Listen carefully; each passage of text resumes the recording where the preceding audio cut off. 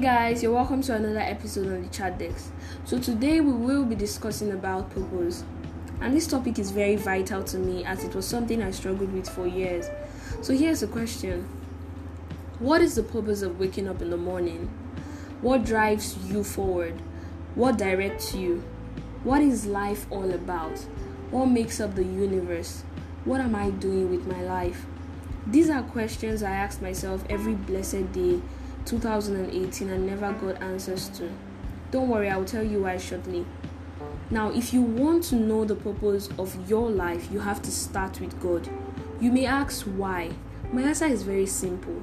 You can't tell you what your purpose is because you didn't make you. Believe it or not, the only way you're ever going to understand your purpose in life is to, one, you have to talk to your Creator.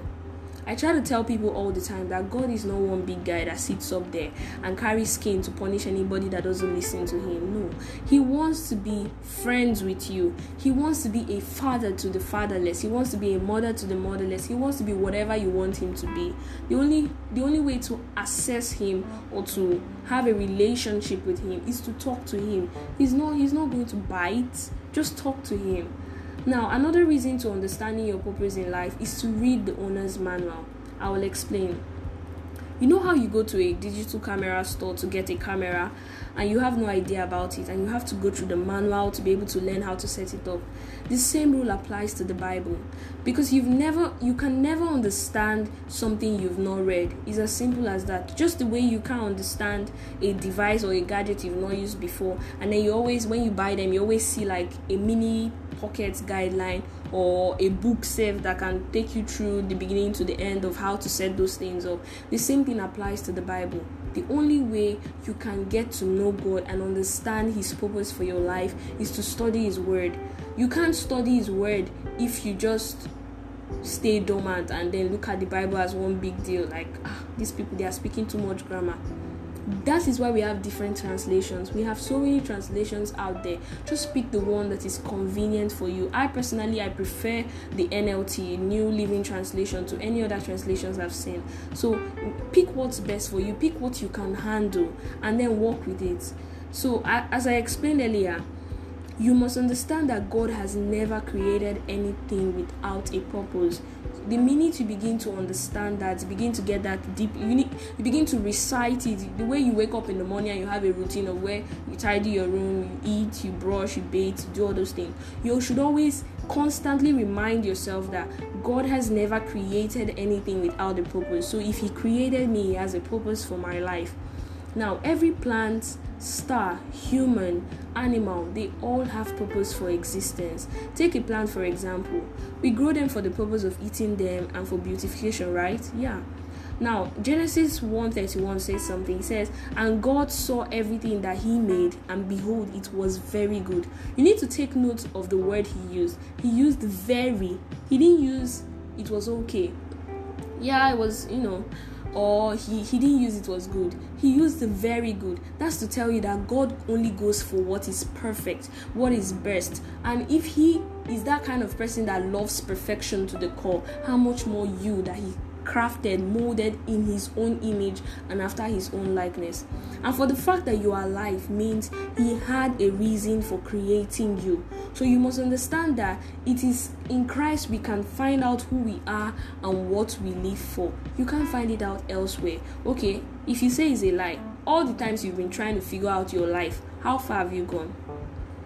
You've continually been struggling. You've continually been in the same position over and over again. It's like you're going in circles and you're not achieving anything. Or before you get something, you have to go through so much pain, you have to give up so many things, you have to sweat, and everything is just like hard. Things are hard. That is because most times we just don't want God to be involved in our business. We just feel, all these church things is not for me. It's not a matter of church. It's the relationship you have with Him. That is the only way He can help you.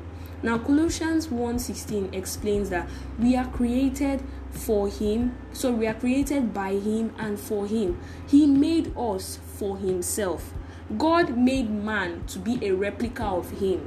because God is a spirit, is it not? Like that, at least that's what the Bible tells us. So he needed to commune with us. He needed to have a relationship with us. That was why he made man. The whole essence of creation is just to have a relationship with humans, to have a relationship with people that could replicate him. So that's why we are created. At least that's why Colossians explains to us that we are created by him and for him. So before you make statements like, I really need to find myself, you should understand that you can only find yourself in Christ. Don't ever get it twisted. The only way you can find and figure out your life is if you connect with Christ. You need to connect with God because you were made by him and for him. And until you understand that, your life is never going to make sense. You will keep going around in circles. You will keep struggling. So 1 Timothy 6 explains some persons have missed the most important thing in their life because they don't know God.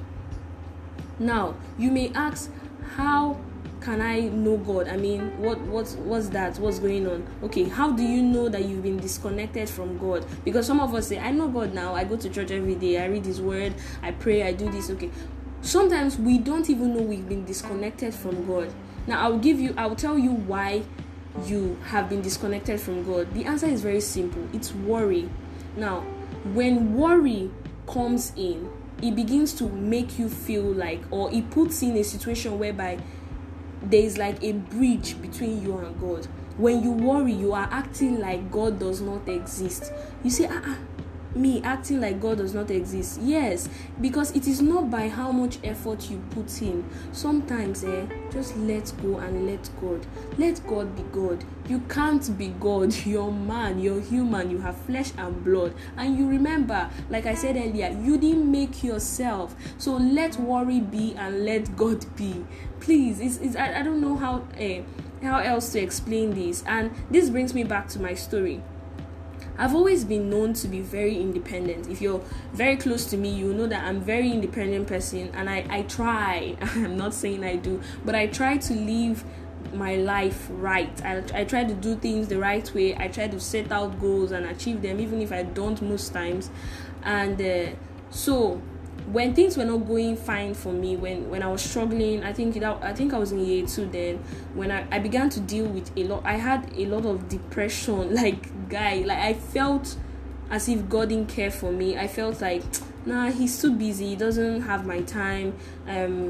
I just made up so many reasons why what I was passing through at the moment was happening to me. I just began to fabricate stories in my head that it's because of this or that that God didn't have time for me. It's because of he's too busy, or he doesn't have time, or like the way some of us see him. He's God now. Before he go reason me, don't reason. Now many people waited this life. So there are so many things that entered my head that period that made me just feel, nah, God doesn't really care about me. But do you know the truth? That wasn't what actually happened. It was because the honest truth is, it was because I wasn't depending on him totally. You may ask why. Now, most times we tell God we want something, we want him to do something for us, right? True. And we still go ahead of him to go and do that thing. It's just like now, you ask your father for help over something that you want him to help you and do. And then you didn't even allow him to process what you said, or maybe get inquiries about what it is you want him to help you do. You just go ahead of him and do it. And then he asks you, I heard you did this, or I heard you did that. Are you not waiting for me to help you again? And then you're like, I just wanted you to know. That's the same way we treat God. Most times we just tell him, God, I'm doing this, so. Or the common one with ladies, especially when they are getting older or advanced in age. God, you better give me a husband this year, or I'm done. I'm finding the man for myself. You don't even allow God to calm down to reason what you just told him. You just go ahead and do what you want to do, and then you tag it that he doesn't love you. So the truth is, most times we don't completely depend on God.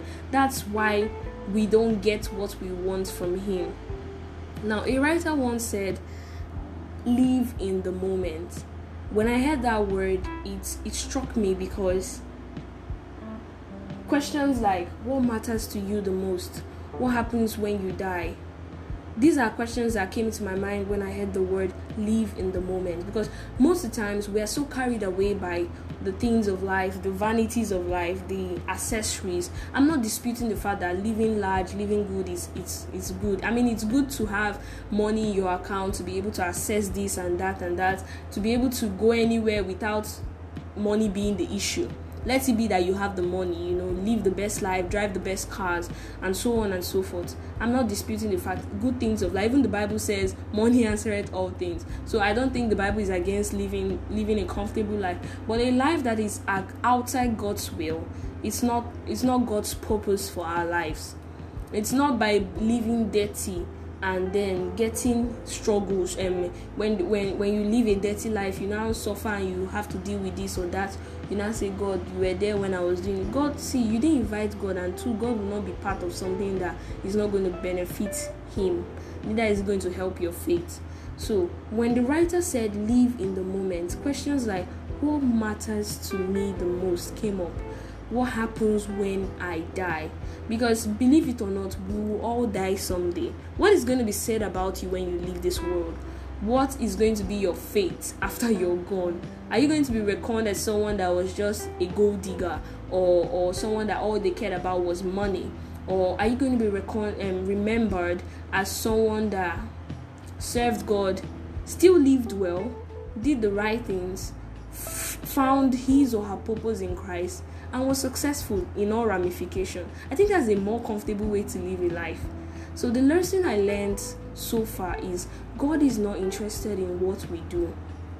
He really doesn't care about what we do. But he's more interested in what we become. The reason why is you're not taking your career to heaven. Your car, all the cash you have, all those things that make you don't sleep at night, all those vanities of life that you can't even sleep well. Every time you're thinking your money, your this, your that. God is not interested in that, because those things won't take you to heaven. The only thing that is going to heaven is you. And God put you on earth to develop your character, to grow up spiritually and become like Jesus Christ. You want to be like Christ, then live right. It's simple. When things happen, the usual response is why. When bad things happen to us, the usual response you hear people say is, why did this happen? Why did that happen? And the only response I have to say is to make you live like Christ. If you look at the life of Jesus in the New Testament, he went through a lot.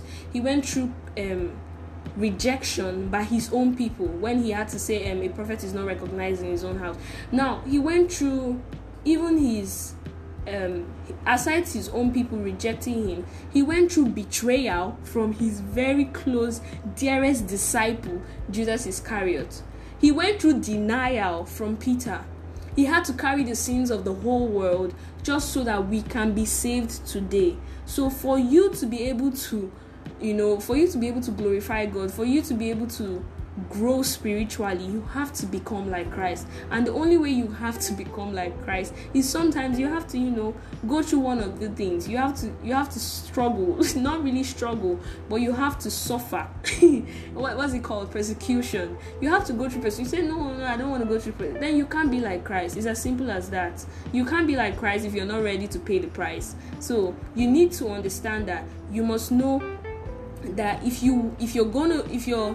God is going to make you like Jesus Christ, if God is going to use you the way he used Jesus Christ to save the world, then he's going to take you through everything Jesus went through. You'll be like, so I will even die? No, it's not that.